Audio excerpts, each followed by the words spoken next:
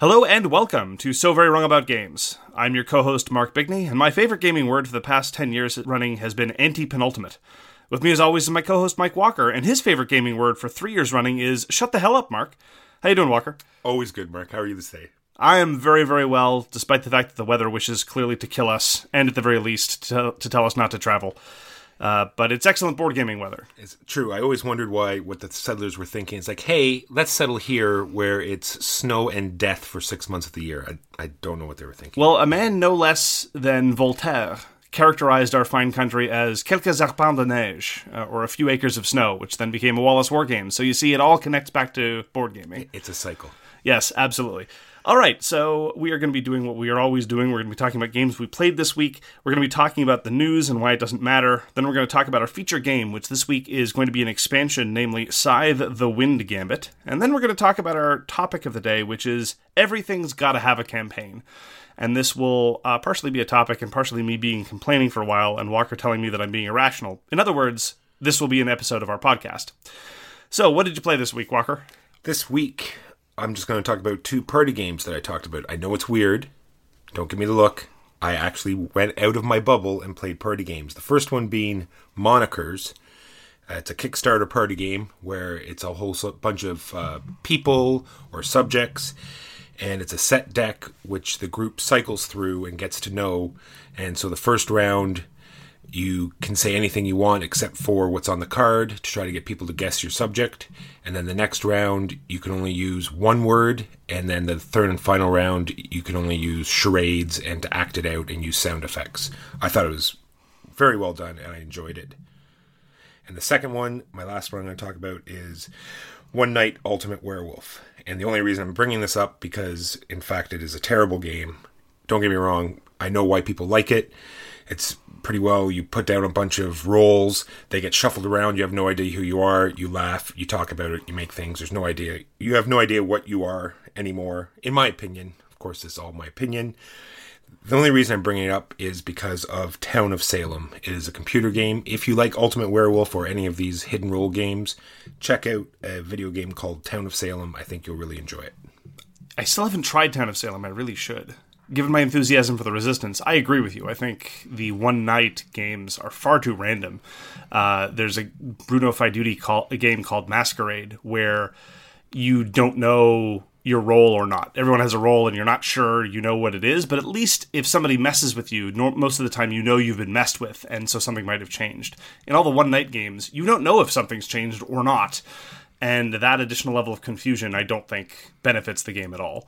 Well, some people, like I said, I don't want to put maybe some people enjoy that. Like, it's sort of like a social interaction. It's like you're just sort of, talking about it, making fun of each other, making up stories, saying, I think this guy did this, or, you can totally... But that's the thing, you can totally try to manipulate the game on a basis of what you think you are, but you're not even that. So, it's sometimes frustrating. But anyway... I have no problem with games that are really just more social experiences, but the moment you start making complicated roles and victory conditions, then you're going to make me think that I'm actually playing a game. And when it becomes completely non-deterministic, or at least the kind of chaotic that leads you to having to just make a random guess at the start of things and then work on that presupposition, that's kind of where I get off the train. But you're right, to each their own. For my part, I've been playing more of Pandemic Legacy Season 2. We talked about this briefly before, and now I'm significantly deeper into the campaign. Again, we don't do spoilers here, certainly not for brief cuts, but the game has not improved its impression on me. For one thing, the component difficulties are now seriously starting to annoy me. There are a number of things that it does to obscure information to the player that is very, very, very consequential. And this issue is getting more and more prevalent as the game goes on. There are just a whole bunch of things that I feel the need to track that the game doesn't want to let me track, or at least not easily. It's also the case that some of the components are just bizarrely designed. The cards aren't all the same size, even within the same decks. As you unlock stuff, the decks become almost impossible to shuffle because some of them are just different dimensions. I'm not even talking about thickness, I'm talking about height and width. It's bizarre, given that this isn't expansion matching. When you print an expansion 6 months after the base game and you can't get the cards to match, that's annoying, but at least I can understand why. In this case, it's that the cards aren't the same, and it's utterly mind-boggling. It's reasonably diverting. We're gonna power through the campaign. Again, as we'll talk about later, my enthusiasm for legacy stuff has waned somewhat as time goes on. But if you like putting stickers on things, this is definitely lets you put stickers on things. So that's all I have to say for now. I'll have more to say once I finish the campaign. On that note, I'm going to talk briefly about Charterstone and putting stickers on things and waning legacy.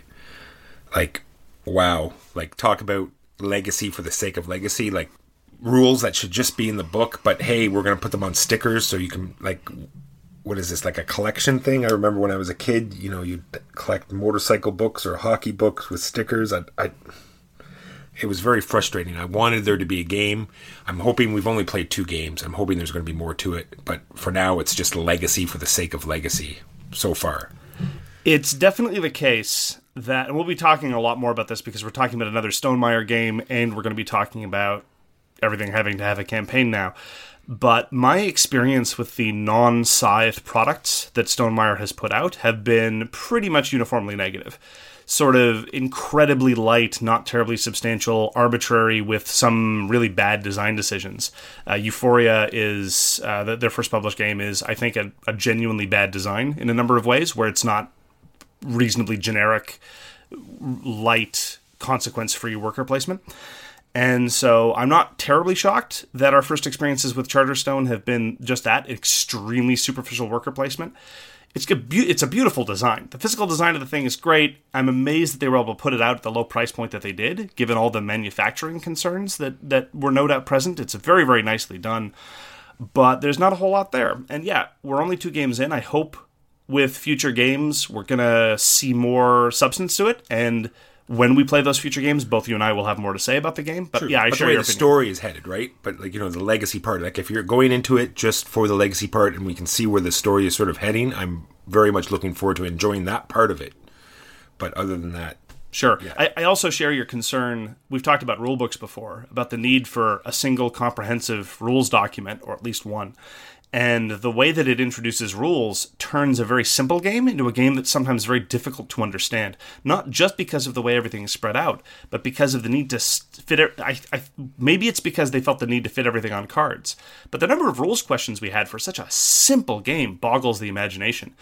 And I was talking with a friend of mine online, and he was saying that they missed a card in the process of laying out the game, which is very easy to do because you're talking about dozens of cards all the time entering the system with stickers on them. He missed one, and as a result, there were several games which were borderline unplayable. And it wasn't obvious that they'd missed a card. They had to, after several games, they said, this is very bizarre. Strange things are happening. Let's spend the time of going back and recreating all the legacy steps we had to do from scratch, and it was only then that they made the discovery. And I don't know if this is a common problem. If you've had this experience, let us know. But it's a troubling anecdote, and I think it's just generally an instance of what I say. The information load is poorly handled, I think. Sure, I was going to say, it even happened to us, because remember, it says to pass around the cards, everyone takes a turn reading.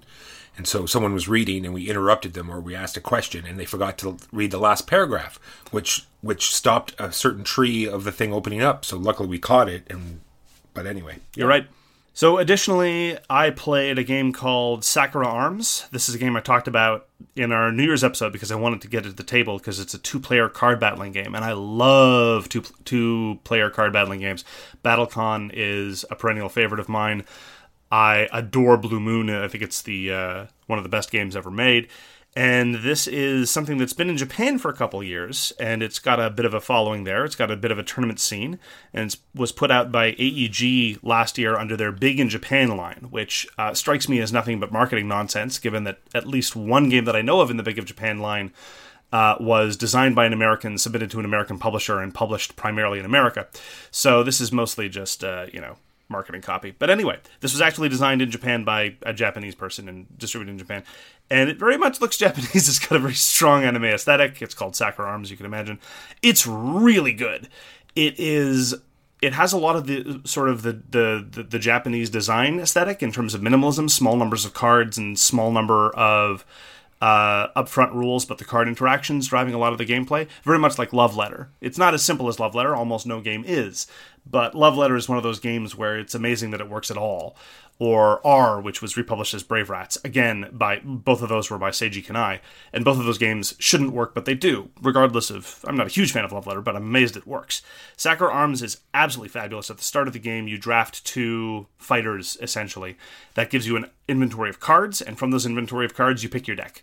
And I was worried that this might be too intimidating for new players. I was worried that this might take too long or be too arbitrary or involve too much surprise or too much having to read the cards. But having played 3 or 4 times now, every time it's been that great balance of, at the start of the game, I don't know what they have. Within 5 minutes of the game starting, I know what they have, and I have to know how to prepare for it. And you just learn more as the game goes on. It's really, really good. It's accessible. It rewards a little bit of learning, but the learning happens organically over the course of the game. It's got great moments and cool reversals and risk and tension. It's got an arc. I think it's a great design. I look forward to exploring it further. Why haven't I played this yet? Because you don't play 2-player games with me, Walker. Because you hate me. Yes, I was going to say that's the same sort of thing as Shadespire, right? It's that, creating those decks at the beginning. I think that's in there, like, to bring back those hardcore players, right? And so it doesn't make it always superficial. And like you said, sometimes it's a stumbling block to getting it to the table, but I think it's a requirement. Absolutely. What else you got for us this week, That's Walker? all I got for games played this week. Well, we did play Alien Artifacts again. You again, me for the first time. This is Portal's attempt at a 4X. Okay, well, let me put it this way. I don't think we want to even... Let's not even say 4X when we talk about this game. Well, no, I think it bears mentioning, and here's why. Because after playing the game, I had my concerns, and again, we'll probably talk more about it later once I've had a chance to play it a few more times. Because I have some serious concerns about how conflict works.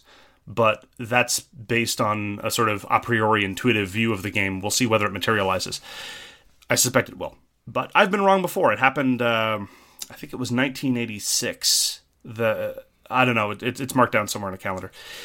But I was surprised at how bad the reaction it's getting online, because it's a functional rulebook, which for Portal is high praise.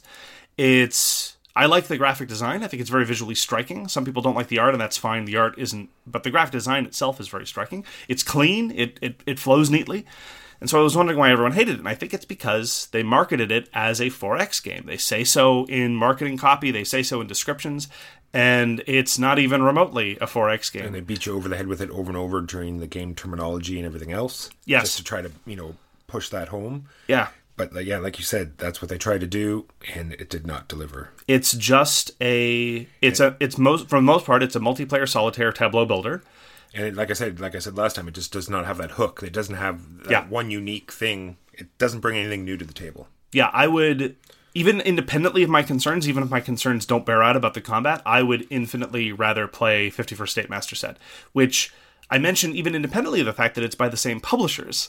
It's the same kind of game. It's a card-driven tableau builder, but it's got better player interaction.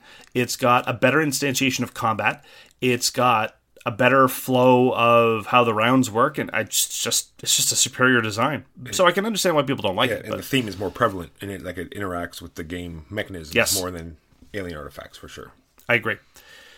Another game we played last week was El Grande. This is the Wolfgang Kramer and Richard Ulrich classic, put out in 1995. This is a game where, for many people who've played it and loved it, they've spent the 20 years since playing area majority games and asking them afterwards, saying, is this as good as El Grande? And answering no. I haven't found an area majority game as good as El Grande. It's one of those really classic Euros that has lots and lots of player interaction. Not in the way that an Ameritrasher would recognize, but it's almost purely interactive. It can be as in-your-face and confrontational as even the fightiest Ameritrash game. It's got subtlety. It's got heft. It's really, really, really good. Every time I play it, I wonder why I don't play it more often. And then I'm reminded, because usually there's one or two people at the table who look at the box cover, or look at the map, or look at the components, and they've fallen asleep even before you start the rules explanation. And sure enough, it's themeless.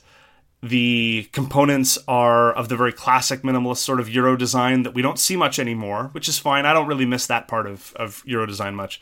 But damn, it's an amazing game. I didn't get too much of your... No, it's tight. Like I said, it's about the fourth time I played it. It's a very good game. I play it in a heartbeat. It's got everything you need. Like there's no dice, no randomness. You know what's going to happen as long as you know what cards are going to come up. So like I said, your deck is standard. It's one of these things where you're going to deplete your deck. Very few things get your cards back. I think it's an amazing game. It's also very... I also like one of the expansions. The Intrigue and the King expansion is, I think, interesting for a slightly more deterministic experience. But just the base game out the box is fabulous. The only serious knock I have against the game is I wouldn't play it with fewer than 4. I know lots of people who won't play it with less than 5. And this is because the game setup is invariant. You don't block off any area of the map. You always use 5 stacks of action cards, so it naturally leads to 5. But other than that, I have no reservations about El Grande. It kind of shows up in print now and then. I think another version of the Decennial box or the big box came out a couple of years ago, so you should probably be able to track down a copy if you haven't tried. If you consider yourself a gamer and you haven't tried this game, do yourself a favor, track it down, get yourself 3 or 4 buddies, and give it a shot. It is the granddaddy for a reason, and I don't think it's been obsoleted at all. Another game we played last week was Antiquity. This is the Splotter design from 2004, so this is before The Great Zimbabwe, this is before Food Chain Magnate, and it's by Jérôme Dumais and Joris Versinger, with just pretty much all their designs. This was their first big box design after Roads and Boats, which was pretty much their first big box design. Before that, they did even weirder stuff. I remember playing a game they did called Bus, which is about public transit and time travel. That classic combination of things. Yes. Quite frankly, it's a bit of an overused theme. I look at it and say, oh, well, this is a train driver that can travel in time. It's like, again? Anyway. So overused. I really like Antiquity. I like Antiquity and Food Chain Magnate are the 2 Splotter designs that I really like. They are perfect information. Almost. Antiquity has Explorer tokens, which are a little bit of randomness, but the tiniest bit.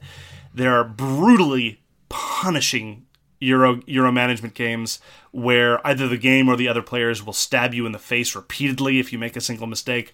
That, I think, is a serious problem about those games. If it didn't have those games, they wouldn't be what they are, though. So every once in a while, it's what I feel like, but it's not what I feel like all the time, which is a bit of a problem because they're so dense that they reward experience. It's a bit of an awkward position. Yeah, that's what I was going to say. It's for intro gamers, it's brutal because it's so, intro punishing or first 3 or 4 turns punishing. If you don't do exactly what you're supposed to, then in these types of games, I just that's like a negative thing. I meant more like I know from the beginning that I'm just going to sit and play my own game and find my own ways to enjoy it and not worry about winning. And I'm always rewarded. Like Antiquity it's a fantastically designed game, and I think with multiple plays, it'll just get more fun for sure. Yeah, Antiquity has the benefit of being beautiful and very open. There's a lot of different kinds of ways you can approach the game. It's got multiple victory conditions. The problem, though, is that, this is a matter of taste, it's more multiplayer solitaire than a lot of other Splotter games. And in fact, the only way to interact with other players is mostly to help punching them in the face. This is a game about decay, about resource exhaustion, about pollution, about death. And the game... It's grim. Yeah, like I said, I when I was playing it, I did compare it to Lisboa, where you're always handcuffed. You're always under the gun. There's always pressure on you. You always need to feed. Always pollution. You're always needing to do something. So it's a little less on the freedom and choices part, but still not. I don't want to take away from it. With that, it's still fantastic. I'm gonna have to disagree with you a bit like that because you mentioned that comparison to Lisboa, and here's the difference. When you said that you didn't like Lisboa because it was sort of a handcuffing experience, I thought I knew what you meant.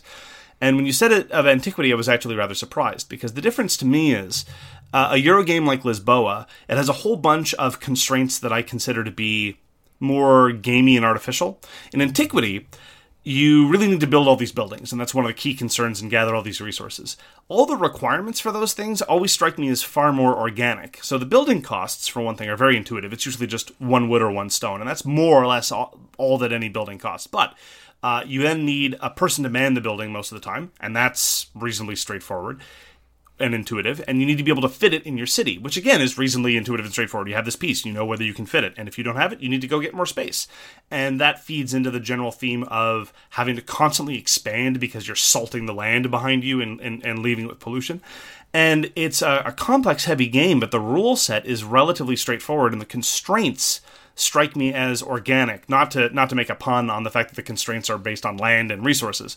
In games, in other heavy Euro games where it's always like, well, you need to be this high up on this track, and you need to have this combination of 7 different resources, and you need to have unlocked this card, blah, blah, blah. Those feel handcuffy to me, because then I feel like there's this narrow path that I have to tread. With Antiquity, it's more that I have all these organic constraints on my action because the game is out to get me, but the rule systems itself are clean enough that it doesn't strike me as having that same tone. Do you understand what I'm saying? I do. Like in Lisboa, they're like artificial constraints. I agree. And in Antiquity, they definitely seem very thematic, but I still think they're there in both cases. You're right. It is a game that constrains a lot of your action. It's true. So that's all I've got for games that we played last week. So let's move on to the news and why it doesn't matter. The first bit of news, which again is very appropriate given our choice of feature game, is that the next and possibly last expansion to Scythe has been announced. It's going to be called Rise of Fenris. It's going to be designed by Jamie Stegmaier of Stonemaier Games and Ryan Lopez de Venaspre. And very much like the Wind Gambit, it's grown out of a number of fan ideas from Board Game Geek about fan expansions and ways to mod the game. Do you have any thoughts about this upcoming expansion, Walker? Sounds very interesting. And like you said, it's designed with just a normal, fan of the game. That's the other person that is the designer. Is just the fan. He's like partnered up with him. Same thing with the Wind Gambit. Was just another player who made an expansion. They teamed up together, and I'm looking forward to it. That's more like I said. I watched some an interview. You should check it out. It's on, if you go to the Board Games forums under the Rise of Fenris, you'll see they did an interview with Jamie Stegmaier and the other designer where they talk about what's coming up in the expansion, and it's very interesting. So there's going to be tiles, there's going to be a campaign system, there's all sorts of speculations because they announced the component count. Right, how many pieces they're going to be. So there's all sorts of speculation. Is there going to be another race? Is there going to, what's going to be in there? So we'll have to see. Are you implying that German people and Polish people are not the same race? Faction. There'll be factions. We hear it so very wrong, games. Regret the error. Yeah, the component count is interesting. Of course, what people are clamoring for now is... will we get custom tokens? Will we get the new inserts? Will we get 100? Now, I saw Jamie Stegmaier on the forums comment that he doesn't think that there's going to be a custom token replacement for this because there's well over 100 cardboard tokens. And to this I say, you, sir, are naive. I would lay a little bit of money on the notion that somebody somewhere is going to produce a custom set of tokens for this and probably bring it to market, because that is just what the fan base is like right now. Well, the thing I got about was that these tokens aren't going to be like an every game type of thing. Doesn't matter. I agree. I'm just saying some of these tokens are just going to be just for the campaign system or just for one module of it. So maybe the thinking is that his thinking would be that they wouldn't go through the trouble. Little does he know that we want them. Yeah, this seems to be the case. In business, it's tragic when you expect that there's going to be a demand and it's not there, and then you end up with a whole bunch of unsold inventory. And of course, this happens in board games all the time. But sometimes, as fans and having a fan perspective, it's a little bit easier. You can see a designer saying like, no one's really going to want this, but I'll do it just cause, and I'll probably only sell 5 copies. That, after all, was Jamie's attitude towards the Legendary box. He's like, well, look, I'll do this small thing. I'll just have one print run. I'll sell it at slightly below MSRP because only a small number of hardcore people are going to want it. And sure enough, it sells out, and now people want a second print run. And that, I think the same thing is going to happen with any sort of add-on bling for this product for Time Immemorial. Of course, not for Time Immemorial, because he says that this is going to be the last major expansion. He doesn't see... It's a bizarre statement because he says unless he comes up with... He doesn't anticipate coming up with any bright ideas, but given that the past 2 expansions were driven in no small part by bright ideas that were from the forums. Who knows what's going to come up in the future? So maybe this will be the last, maybe it won't. I'm hoping it's the last. Like, I've seen games just get bogged down with expansions. You open the box, you just don't know what to do. You close the box, you grab something else instead.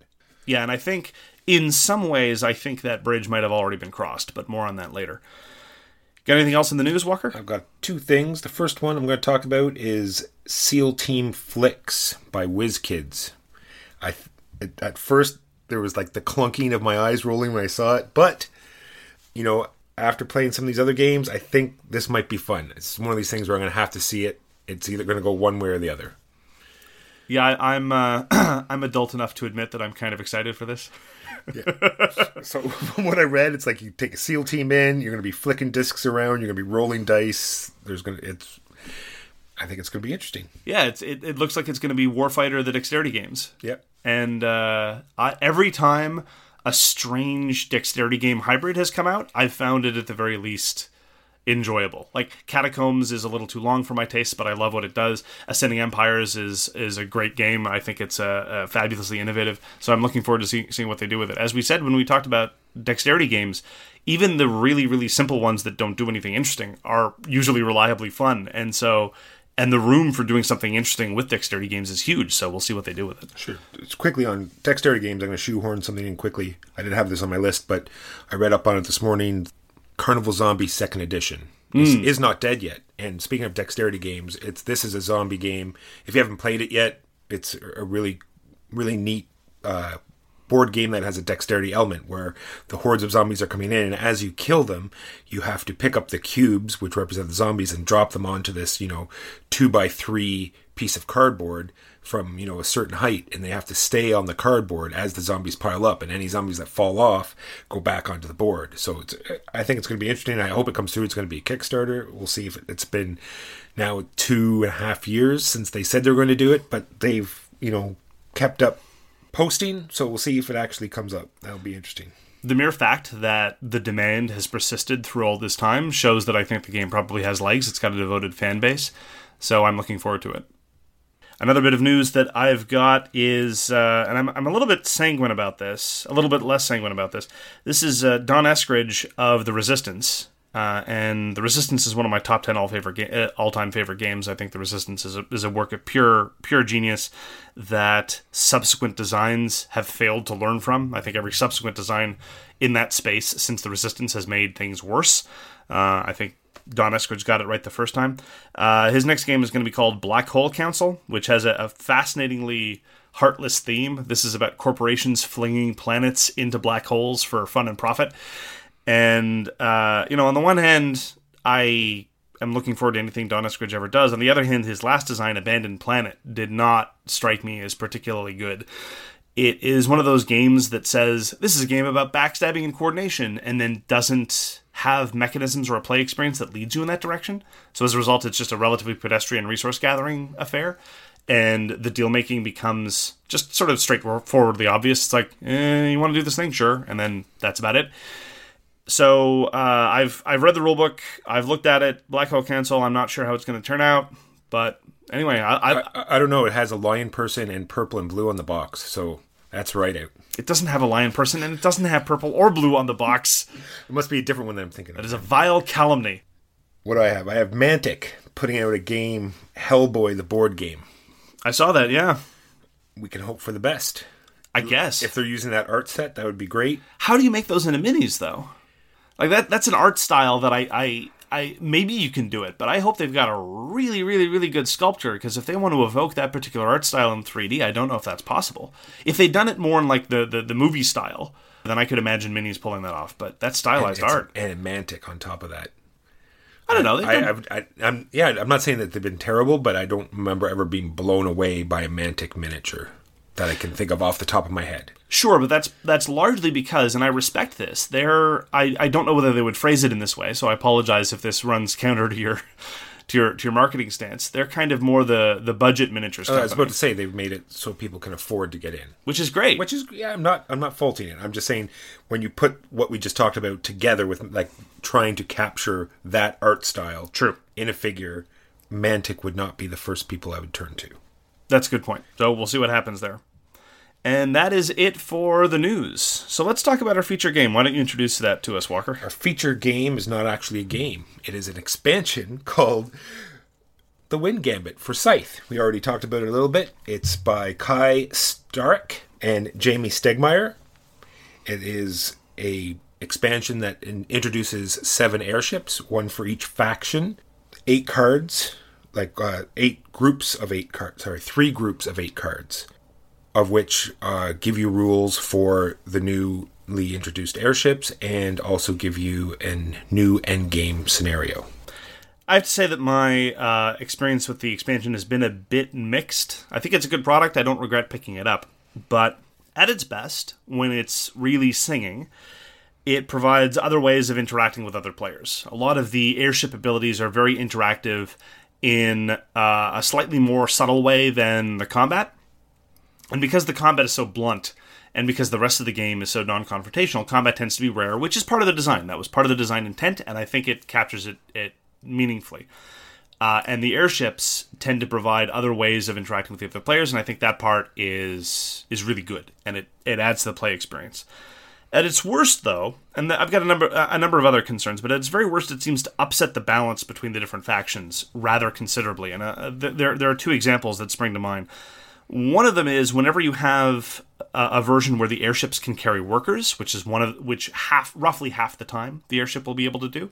That seems to really disadvantage the blue faction, because the blue faction's special power is that their workers can cross rivers. Well, if everyone's workers can cross rivers now, then blue is sitting there and they're having a little bit less fun staring at their muskox and wondering why they're not special anymore. And in a game with special powers, you want people to feel special. You want people to be able to do something that nobody else can do. And whenever you introduce an expansion that blunts that, not so hot. The other example is that green and purple, the 2 expansion factions, their powers are only balanced based on the fact that they can never double move. Once they can double move, their other abilities start to overwhelm the balance of the other factions, and some of the airship abilities let people double move, let everyone double move right from the start of the game. And when that happens, green and purple really seem to have a little bit of an easier time of things, to possibly the detriment of the balance. So those are just 2 examples. There are some other ones that I could point to. I'm not going to stand up and assert that Scythe was the best balanced game of all time, but it does seem like this expansion has somewhat upset things a little bit, and I'm not a huge fan of that. True. Well, to counterpoint that, because I know you and I both talked about blue being diminished, but we have to also remember it's only that one area where the airship's moving to, right? Everywhere else, like the blue player can move their workers, anywhere over rivers, whereas, only everyone else can just, move 2 with the airship. I'm not saying it's huge or anything, and they're also the one that takes the white power and, diminishes the white power a bit by being able to choose more on the cards. Yes. And there was another one that, of course, I didn't write down because I'm an idiot, but it also minimizes another unique power of one of the other factions. Yeah. It makes me wonder if I don't want to be so cruel as to speculate that they kind of sort of ran out of ideas, but the fact that so many of these airship powers kind of duplicate faction powers is a bit unfortunate. Well, they might have just said, well, these are not balanced, but these are sort of already working with Sure. all the other powers. If we were to introduce something else, it might, interact with the rules in a way we don't know, and they already knew that these ones work, so they sort of just used those instead. Sure. Perhaps for disclosure, though, we should start out by saying, I think you and I are roughly on the same page about the status of Scythe. We both enjoy Scythe, and I think it's fair to say, correct me if I'm wrong, that we both think that Scythe is a very good but not great game. Correct. Yeah. We've both done reviews of the game before in our past lives as video reviewers before YouTube gave us the cease and desist based on our horrific physical appearance. And Scythe, I think, has held up well. Roughly, I really enjoyed it then. I really enjoy it now. I don't think it's the second coming, and I think that it's eclipsed by other designs in the roughly same space. But it's beautiful. It's fun. It's reasonably accessible. The components are great, and it's fun to play. And honestly, before this, I know that some people have played dozens and dozens and dozens of times, and they swear up and down that one faction is stronger than the other. I never had serious balance concerns until we played this expansion, and it's really blatant how it's just like, okay, blue, you're not as fun anymore, or okay, green, here's a leg up, or white, here, you're less special now. And that was one of the disappointing elements that I found of this expansion. I can see that for sure.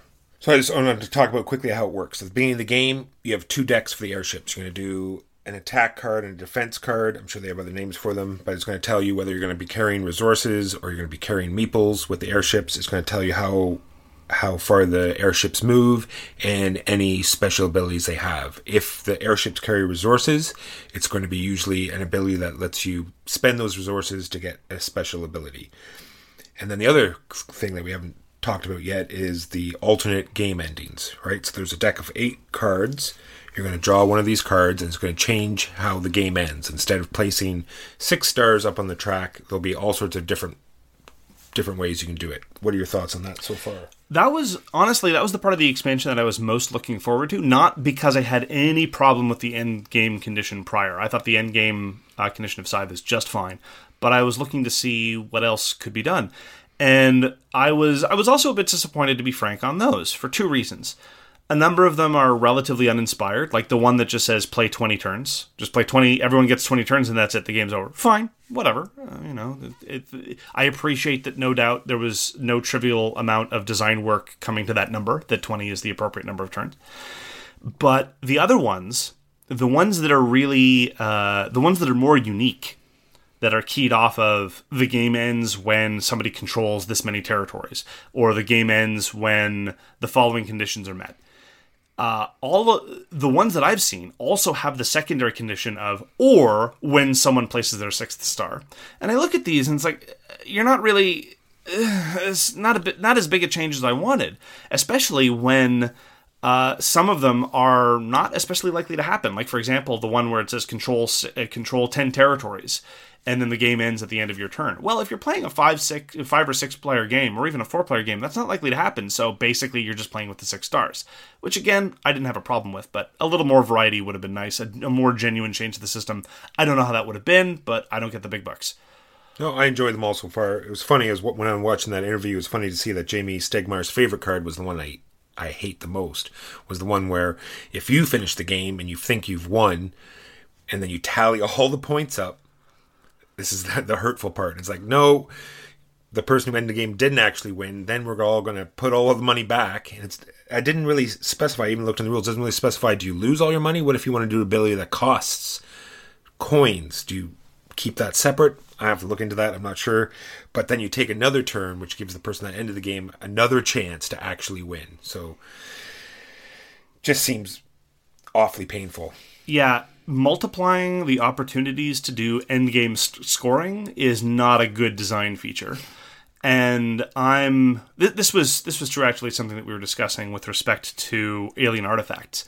Anytime endgame scoring is easily 3 or 4 times the number of points you'll get over the course of the game, so you're really not in a position of knowing who's doing well, is unfortunate. Scythe doesn't have that problem. You can usually look at someone's board position, the number of stars they've got out and what they're doing on the board, and get a good sense of how they're doing. But that doesn't mean that I want to increase the number of times when I do endgame scoring. Exactly. Okay, so yes, I do have some other points. I want to do, would you play Scythe without it? Yes. If you had it. Like, I mean, you'd and which... Well, no, let's not breeze past that, because for me, that's an indication of, again, I don't regret having it, but there are expansions where I probably won't play the game without it, even when I don't think that they fix basic problem. For example, Core Worlds, the base game of Core Worlds, I think is just fine and doesn't have any serious problems. But I will never play it without the first expansion, just because I love it, and I think it just adds considerably to the fun. I probably would think twice before playing a game of Eclipse unless they had all the expansions, even though I know the second expansion is kind of wonky in a number of ways and has some potentially unbalanced stuff, just because it's a game where I want as much stuff as possible. I'm not sure Scythe is a game where it wants as much stuff as possible, so I would happily play the base game even without the 2 expansion factions either, come to think of it, even though I don't have any problem with... Well, we'll go to that point in a second. Sure. I was going to say, the Lords of Waterdeep would be the same for me. Like, I would not play Lords of Waterdeep without the expansion. Yeah. And then, so that, yeah, like I said, it goes in the next one. Which expansion would you buy first? Like, say, if you're getting into Scythe the first time, would you buy the Invaders from Afar, or would you get the Windgamut first? Which one do you think is more important? I would get Invaders from Afar. Really? Yeah. Interesting. Why do you disagree? I like I said, I'm enjoying the Windgamut a lot. That's all I said. I'd get that because I think it really brings the game new life. Say if you've played Scythe a bunch of times, and having the alternate endings, having the airships. We didn't really touch on the fact that they're all the same sculpt, but let's just move past that. Yeah, it's a bit disappointing, but they are lovely figures, and they're massive. I ain't going to whine about it. We have leaders that are all different. We have workers that are all different. We have mechs that are all different. Then we're going to bring airships out that are all the same. Yeah. Disappointing. Well, they are huge and lovely, but yes, I am a bit disappointed that they're all the same. If I had a 3D printer, I'd start looking into alternatives. If you want to send me a 3D printer, go ahead. In terms of the components, though, it is a bit... I don't know if disappointed is the word.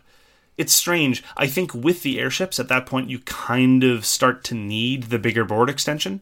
So with Scythe, there's just the normal size board, and then you can buy the $10 extension that goes down the side and makes all the hexes bigger. And honestly, I've played the Wind Gambit on the normal size board, and almost wherever the airship goes, it gets very crowded. And it made me wish that I had the extension in a way that I didn't wish on other basic games, even when there are lots of resources piling up. It's something to keep in mind. I wouldn't necessarily if your table isn't big enough for the board extension, or you never want to get it for whatever reason, I might think twice about the Wind Gambit, to be honest. And I really like the green and purple factions. I think their stuff looks cool, and I think their powers are fun. And in terms of variety, they are more different than all the other 5 base game factions. The 5 base game factions, although very different from each other, they all have speed, which increases the movement rate of all their plastic figures. The other 2 ones don't, and the other 2 ones aren't bound in by a river. They're not defined by crossing the river. So they have a different set of tactical puzzles. They have to manipulate and deal with their very low movement capability, rather than the other factions who have to figure out how to cross the river. And that asymmetry I like, and I think for the most part it works. So that's why I'd prefer Invaders from Afar. The only other minor negative that I have about the expansion is, this is something that was pointed out by Ryan Laukat, actually. He says in his designs he tries very, very hard. Indeed, it's pretty much a categorical rule that he doesn't want there to be cards in the middle of the table that everyone around the table has to be able to read. That everything is going to be in front of an individual player. And that is one unfortunate element of the airships, because everyone's airship ability is the same, which I don't object to.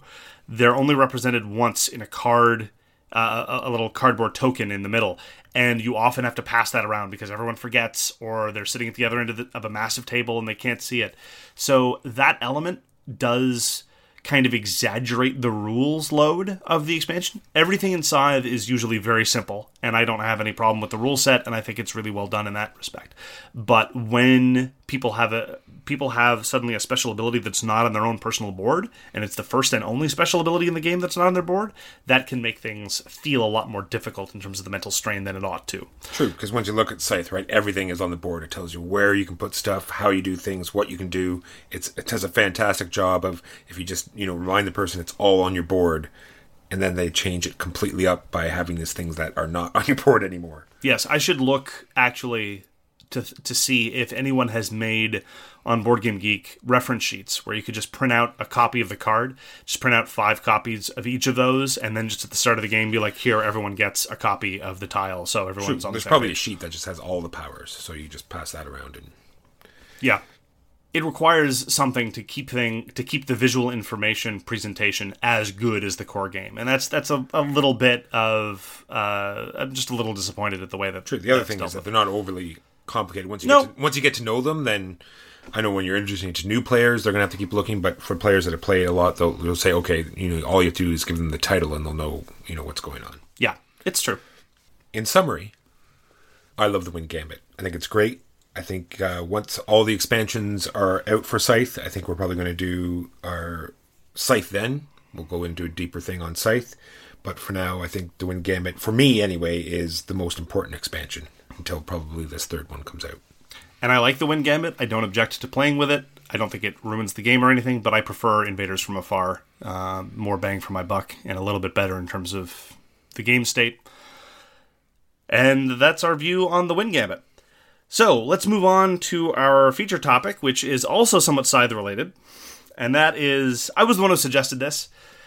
The way I entitle it is, everything's got to have a campaign. I'm sure it has nothing to do with the Scythe expansion announcement and the fact that it's going to have a campaign. I'm sure that's completely and utterly circumstantial. It's also independent of the fact that we tried Charterstone for the first time this week. Oh, this is also true. Before we go any further, I'd just like to point out that let's disambiguate for a second. There's a number of different ways that the term campaign has been used in gaming. So obviously there's the sense it's used in war games where it's usually in reference to a historical campaign. Let's set that aside. But for a long time, games have referred to campaigns as just a series of missions. It's like, this game has N scenarios, and we call that a campaign. Okay, that's fine. Set that aside. That's not so much what I'm talking about here. What I'm talking about is the new sense in which campaigns have been introduced, or at least a resurgence of the sense in which campaigns are sometimes meant, which is to say persistent progress. Now, whether that's strictly speaking legacy elements or whether it's just in the sense of the old school Hero Quest, Warhammer Quest, stuff like that, of having a character who levels up, or some combination of the two, whatever. But any game where the consequences of one play session will reverberate through consequences of future play sessions, that's what I'm talking about when I'm talking about campaigns. And it certainly seems like every other game now has these, when it used to be a rare thing. Is that your impression, Walker? For sure. I'm not sure why we do it. We're going to talk about some reasons. I think it's like Blood Bowl was another one that really pushed it forward. Came out before any of these other ones, before Hero Quest. It is this feeling of, yes, the first edition Blood Bowl was 1986. Hero Quest was 1990. Wow. I know, right? So yes, this feeling that your team progresses, that your actions in this game will have consequences on future games. That was another thing I was going to make at the end, but I'm wondering if that's the sort of thing, because in this society that we live in, there's all these sports leagues going on, and so there's like a championship at the end, as they work up to it. Or I'm wondering if this is sort of like an overall mental mentality of a long going season building up to a big finale, maybe. And I'm wondering, the other thing I have here is it a marketing ploy by the company in order to get this game back to the table multiple times, to draw this game in, to say that, continue on the story, you need to get back to the table. And that leads into another point I had, which is this, getting together with your friends and creating this story element with your friends, like, going on a journey with your friends, creating this story, manipulating the game mechanics to create this fun adventure. I agree with you that I think to a large extent it's marketing, because it certainly gives the sensation, the impression on the part of the consumer that this is a game that you'll be playing over and over and over again. Sometimes this can backfire. I remember when Pandemic Legacy Season 1 came out, and everybody knew that the campaign lasted 12 months, and thus, potentially you'd only play it 12 times. Of course, you're going to lose a couple times here and there, but so maybe as many as 24, but 12 to 24, and then after that, my game is useless. It's been marked up. I can't play it anymore. And the response to most people who are a little, who'd been around the block a few times was, if you play a game 12 times, you're probably getting your value for your money and then some. I've played El Grande many, many, many more times than 12, and I didn't need a campaign for it. But then, of course, there's probably never going to be a definitive moment where I'm done with El Grande. And there was a moment when I was done with Pandemic Legacy, definitively, even if I were inclined to play more, which I probably wasn't. But that's a separate thing. So, sometimes it's I think, a marketing stance. Back in the day, it was a rare and special thing, like Blood Bowl, like Warhammer Quest, all those, both of them actually Games Workshop products. And it's a kind of genre that I call fun paperwork. You have to manage the stats, you have to manage all these details that are not necessarily in game components, and even if they are in game components, it feels like paperwork at the end of the day. And I gotta say, that's definitely something that I like to do. But now, sometimes I don't want to do paperwork to play a game. It's honestly the case that the market is now so saturated with campaign games that I'm a little bit worried about the effect that it's having on the overall design space and what we're going to see, because there are a couple of sets of experiences that I really enjoy in games that we're seeing a lot less of. One of them is games where you don't have to, have an app or track things with a paper and pencil or things like that. It's like, look, everything is self-contained. The setup is going to be quick, and once you're done, the session's done, and next time you approach it with a blank slate. There's a lot to be said for that, and I think it's intuitively obvious how. Another thing is that I like games with hopeless odds where everyone dies. I like Assault on Doomrock, which I've only won a single time, and even then I was kind of cheating with house rules. I like Claustrophobia. I like Space Hulk. I like those roguelike games where you know that it's a meat grinder and people aren't going to come out the other end. And there are ways to mitigate this. Absolutely, there's some campaigns that do it slightly better, like Blood Bowl, for example. You've got an entire team, or Kingdom Death, where it's the expectation that everyone is going to die, and instead you're managing the group itself. But not everything can be not everything can be as good as Kingdom Death. Not everything can be a team-based setup. But when a product like Charterstone hits the market, to a certain extent, I ask myself, when playing a relatively straightforward Euro management game, do I wish that I could influence future instances of this Euro-style management game? Not really. That's not introducing anything to me that I felt was lacking. After I'm done playing the ones that I like Feast for Odin or something, it's like, ooh, I wish I could hold on to my board. I wish I could carry these ships on to the next thing. I wish I could carry some of my money through. It's like, no! Part of the game was building all this stuff. It's the joy in building the stuff, not necessarily in keeping it. Sometimes, and I know this is such a cliche, I realize it's such a cliche, but sometimes it's the journey, not the destination. And I'm perfectly happy with just accepting the fact that it's about building all this stuff, not about keeping it, like hoarding it. Does that make any sense to you? Oh, for sure. Like in Charterstone, remember, it was like we had stuff left over from the last game, and we got victory conditions in the first turn, where the other players didn't, just because it made no sense. It was so confusing. Yeah, that leads to another thing. Balancing campaigns is hard. With co-op games, it's no problem. Co-op games are much more permissive in terms of their balance. And indeed, one of my concerns about Pandemic Legacy Season 2, by the way, is that the past few months have been laughably easy for us. It's been borderline trivial. But setting that aside, that's okay, because it's co-op. In a competitive game, especially a competitive Euro game, balance needs to be real tight, or it can get frustrating, both for the person who's winning and for the person who's losing. And as you said, in a game of Charterstone we had, our stored assets that we'd carried through from a previous game, some people at the table were then immediately able to claim a victory condition on the first turn because they held over this stuff. And some other guy who'd specialized in something else was like, oh, well, I guess I don't get that. And that's not cool. That's not enjoyable. No, in Charterstone, I really do have a feeling that it's going to be enjoying the legacy elements as opposed to enjoying the game. I could be wrong, but we'll see. The same problem happened in Seafall. Seafall would have these stored assets that really had unbalancing effects in the game, and there were some setups where it was just clear that one person, by virtue of what they were carrying forward, was just going to stomp all over everybody this time. And it's also the case that in Seafall, and I suspect this is going to happen in Charterstone too, there comes a point midway through the campaign where people can look around at the stored assets and the stored points and the stored progress and figure out, yeah, we know who the campaign winner is going to be. The same thing happened in Risk Legacy. If at the end of the campaign, whoever has won the most games wins, or who has assembled enough assets, sometimes halfway through it's clear that someone's going to walk away from it. And that doesn't necessarily invalidate playing the game. Of course it doesn't. Like I just said, it's the journey, not the destination. But if you're going to have a competitive experience and you realize halfway through a very long competitive experience that you're not in the running, that's not cool.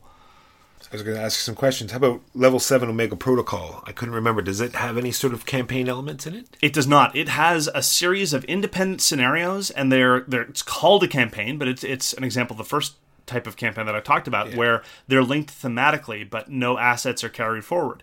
And that's fine. If you want to tell a story, if you want to have little flavor text in your game, that's cool. Go ahead. Spin me a story. But sometimes I don't want to tell a story. Sometimes I just want to shoot aliens in the face. Since we're talking about negatives, I'll go through my 2 points. Sure. Sometimes it makes the games more expensive when they include these campaign elements. And sometimes the people demand it so much that the designer makes compromises in the game to incorporate the campaign in. 100%. Right? So And the other thing is like things like Massive Darkness. There's games that are just not meant to have a campaign system, and people demand it, and they tack one on, and guess what? It doesn't work. That's exactly the example that I think of. Everybody's expectation now, and this is what happens when market expectations become really strong. Massive Darkness wasn't going to have a campaign mode. People demanded one, or people expressed a strong preference for one. They shoehorned one in, and it doesn't work. Similarly, I could imagine a universe in which where Adam Poots, the designer of Kingdom Death, would be willing to bow to market pressure. Now, he's not a man who would ever bow to any market pressure whatsoever. He does what he does, and that's all he does. But if a game like Kingdom Death had a standalone mode where you just play single scenarios, that would probably be terrible, because Kingdom Death only works because of the campaign elements. The only game, I was trying to think of this, the only game that I can think of that really manages to do both standalone options and campaign legacy-style play successfully is Gloomhaven. But not every game can be Gloomhaven. Gloomhaven was our game of the year last year. It's a brilliant design with innovative card-driven mechanics, and the mechanics are so solid that you're willing to play a standalone scenario, and the character growth options are sufficiently robust that you're willing to play the same character several times. But again, it's co-op, so you don't really care about balance. And we've had a number of scenarios where, again, because of our stored resources, we just show up and all the monsters are like, we're going to fight you, and we're like, no, you're not, and we roll all over them. It wouldn't work in a competitive environment, and it wouldn't work if the card play weren't so robust. So if you think you can design a game as good as Gloomhaven, by all means, go ahead. But good luck with that. And as a result, what you often end up with is games where the earlier sessions are feature-locked. Right? The first game we played with Charterstone, and I don't mean to keep picking on Charterstone. This was true of Seafall. This is true of Risk Legacy. This is true of even of Kingdom Death Monster. The first games are borderline trivial. They're like these forced tutorials because they've secreted away lots of the good stuff for later sessions. And I don't know how long Charterstone is going to be doing that dance with us. I have a good sense of, how long it took all those other games to really get going. But if you don't have a really rock-solid core, and the Pandemic games were at least able to rely on the rock-solid core that is Pandemic, a proven design, a very innovative, solid design. If you don't have a rock-solid core, then the legacy elements aren't even going to make your game... They're not. It's not even a case that they won't improve it. They're going to make your game worse because you're going to feel the need to gate lock content and give us weird nonsense tutorials, and we're going to upset the balance in the process. And that's my concern. Maybe Charterstone as a standalone worker placement game might have been something I wanted to that really would have stood the test of time. As it is, based on the way that it introduces rules and so forth, I'm getting more and more annoyed with the way that it manages information. This goes exactly into the next game I want to talk about, Mechs versus Minions. All right, now, this is a fantastic game on all accounts, but I really think they dropped the ball on how they introduced the rules, how they brought them in piecemeal, how it sort of, it wasn't really an introductory game for some people. Like, if you just took this to a family, you know what I mean? Because they bred all these scenarios. They should have just given you a full rule book. This is how you set up a game. This is how you play. And then had this scenario, campaign thing off to the side that you could go through later. Okay, now remove these cards or whatever you want to do. Because I think that's really what's stopping it from coming to the table. Like when you say, okay, let's play Mechs with Minions, then what do? You take it down, you pick a scenario at random. They should have had just a standard game mode where you just set it up and this is how you play. I think it would have, because you don't hear about it anymore. Sure, it was like in the top 5 of that year, but now it's gone. You're right. And the legacy elements there, the campaign elements there are just so weird. It's not a game type you would associate with that. It doesn't really... There's a lot of funny writing in it. Well, a lot of... I found some of the writing in that game pretty funny, but there's no really overarching story, necessarily. And, there was... I remember one moment that I thought was really cool. The first scenario where we bring out the thing in the secret box. That was neat. That was well done. Sure, fine. But yeah, it was a strange decision, and I think it was just them wanting to do the new cool thing. And I have no problem with what they did. Like the actual scenario itself, everything in it was great, but they really should have had it separate. This is a full rule book. This is how you would play a standard game. Yeah. Instead of, I know like in campaign things like Omega Protocol or Imperial Assault, there's like a scenario that you would set up. And maybe that's what they wanted to mix with versus Minions, but it looked as though like you were taking a part of the story instead of playing a significant scenario that you were taking part of the story, and it wouldn't make sense just to play that one part of the story as opposed to having like a standard game. Maybe I'm not explaining what I mean very well, but I agree completely. There's an expectation, and sometimes it's a false expectation, but there's an expectation in a campaign style game that once you play a scenario, you're done with it. You then proceed to the next thing. You don't replay them ever again. And so to a certain extent, that goes back to what I said before about how sometimes it's a double-edged sword with respect to the longevity of the game. And that also ties into something that you mentioned. Part of the joys of a really, really successful campaign game is that you always play it with the same people and you get them together, and this is your shared universe. But the problem is there's only so much room in a gamer's life, or even a non-gamer's life, for scheduled activity of that nature. If you're still playing your Gloomhaven campaign, if you've got a Kingdom of Death campaign going on, if you're playing Risk Legacy with somebody, suddenly they're no longer games, they're scheduling hassles, and you have to get the same people in together. And again, some games are better than others at letting people swap in and out. I was surprised at how much Charterstone seemed to tell us, by the way, you really want to play with the same people all the time, because I figured it'd be a little bit more flexible because it's a light Euro game. Again, that's one of the ways in which Gloomhaven is great. People can drop in and out of a Gloomhaven campaign really pretty easily.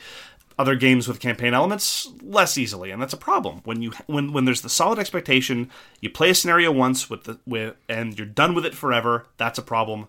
Always have to be the same people, that's a problem. It kind of feeds into what I was saying before. Sometimes these campaigns start feeling like a chore. It has to be the same people, and you have to do all this paperwork. It's like all the bad parts of D&D without any of the freedom. And everyone who's ever done role-playing has been a part of that campaign that just, lost steam and people couldn't get together at the same times before. And when I'm playing a game like Tigers and Euphrates or El Grande, I don't wish. It's like, hey, could I have the upkeep of a D&D campaign too? Not really. And I'm worried that if this trend continues, that's what we're going to see. Maybe this is just a bubble that's going to burst. Because as you said, not only is it expensive to make a game with legacy elements, it's difficult from a manufacturing angle. I was amazed that Isaac Childress was able to do it basically as a one-man operation when he did Gloomhaven, all those different boxes and stuff. When Risk Legacy first came out, a friend of mine who's a game publisher looked at it and said, yeah, only Hasbro could get away with this because it would be too difficult for any other company to do it. And he turned out to be wrong. Small publishers can do it. Whether they should do it is another question entirely. Well, now that we're on Gloomhaven, that was another point you sort of touched on as well. Is like, how much time can people commit to one game? And I know you and I have talked about this with Gloomhaven as well. They are expecting, about 30 scenarios, would you say, for Gloomhaven? We're well past that already. So they're expecting you to play roughly, 40 to 50 games of this, which is going to be different in everyone's group. But that being said, if this is one of 6 games, is this a game that people are going to buy as a one of 6 game group? Like, it's $100 price tag. It's not like it is mainstream. You can say it's mainstream because it's so popular, but I'm wondering if this is a game that's mostly purchased with people that have a large collection already, and are you expecting that this game is going to beat out all of these other games that these people have to get to the table 60 times to finish a campaign? And I think that's really asking too much. Again, I'm willing to cut some slack for the games that really do it the best, like Gloomhaven, like Kingdom Death, especially since they're less about communicating a specific narrative with a specific start, middle, and end. And I've had a couple of Kingdom Death monster campaigns peter out, and that's okay, because it's less about, as I say, it's less about an overarching narrative and more about communicating a universe and having those interesting things happen. With Gloomhaven, I'm not particularly grabbed by the story. Again, it's the mechanics and the specific characters that I've made that grab me. So I would be okay if we never played Gloomhaven again. I really like it. I want to get it back to the table. But if we never played it again because it got superseded by something else, number one, I've gotten my money's worth, and number two, I'd be okay because I don't really care what happens to the specific NPCs. I do want, however, to give a brief shout out to a different way to handle it. And that's the way that Friedman Fries has been making games. He started it with a game called Fabled Fruit. Fabled Fruit is a game that all the rules are on cards, and the cards change over the course of the game. But unlike Charterstone, it's always all on the table. As a result, as you might expect, the game is extremely simple. It was a little too simple for my taste, but the way that it evolves and the way that it handles those persistent elements showed a different way to do it. And recently he's come out with his Fast Forward series, a whole bunch of games, all starting with the letter F, so Fortress, Fear, Flee, stuff like that. And again, everything is managed by cards, but the information presentation is so simple that you don't need to worry about letting things go away. And the other difference is, because it's just cards and because they're small games, they're very inexpensive. They're small box games. You're expected to play them roughly half a dozen times and be done with it. And quite frankly, for $20, half a dozen times with a group of people, especially if you can play it all over the course of a couple days, that seems fine to me as a value proposition. And I think it's great that people are trying to get into this notion of evolving rule sets, but trying to minimize the deleterious effects of that in terms of information flow, in terms of time commitment. And I haven't tried any of the Fast Forward games yet. I'm very much looking forward to trying them, because even though I didn't enjoy Fabled Fruit, I liked what it was doing with the core concept. So there are other ways to do it, suffice to say, and if this trend of campaign-style games has a number of offshoots that are more successful, then that's great. But as it is, I hope that its influence in the market doesn't grow. I hope it starts to recede, honestly. True. I just want to change the focus a little bit, too. Instead of like just campaigns in general, but how campaigns usually devolve anyway over time. Like when we're talking about Blood Bowl or Necromunda or Gloomhaven, you can all compare it to a game of Zombicide, which exceeds over the night to a point where you're unstoppable. And that usually happens in any like D&D or any like campaign system, where by the end it's a runaway train, and things always devolve into craziness, right? So I'm wondering if that is something that they do on purpose, where you're constantly restarting anyway. Because usually I always find that games in the first few games are always the most fun, like the first few games of Blood Bowl, the first couple games of Necromunda, where everyone's semi on equal playing field. There's no weird things coming out of nowhere. Are they always the most fun? And I'm wondering, is this done on purpose, or is this just something that happens as a result of the way campaigns work? Yeah, it's really hard to balance competitive campaign elements. And sometimes the expectation is, or sometimes the way that it does, and I think this is because of sloppy game design, is just by introducing random nonsense. And suddenly everything becomes a rock, paper, scissors game where everyone is crushingly overpowered, but you just have to find the one trick to overcome somebody. And I agree with you entirely. That's the virtue of a game like Zombicide, like Massive Darkness when you're not playing the campaign mode, like any of those other adventure games. You start out as a weakling, you get to have that experience of growing more powerful, and then you get to have the experience of being powerful, and then you're done. You don't have to worry about, not only do you have to worry less about balance, but you don't have to worry about everything becoming one-note and samey, because that was one of the virtues of Gloomhaven having its retirement mechanism. Characters eventually retire. Now, whether it happens at a good rate, sometimes it does, sometimes it doesn't. Sometimes it's too hard to get a character to retire, and you desperately want them to retire, but they're incredibly powerful and you can't get rid of them. Which that's just sometimes that happens. But I agree with you. Sometimes I want the full experience in one game. Don't give me a feature complete game with a full arc right from the start. And campaign elements sometimes ruin that. Obviously not always, but that's a potential problem that some game designers aren't conscious of. And if more designs end up being, shall we say, infected with campaign modes that they don't need, that could be a problem. Agreed. Well, that's what we have to say about campaign modes. Sometimes good, sometimes problematic. That's been your episode of So Very Wrong About Games.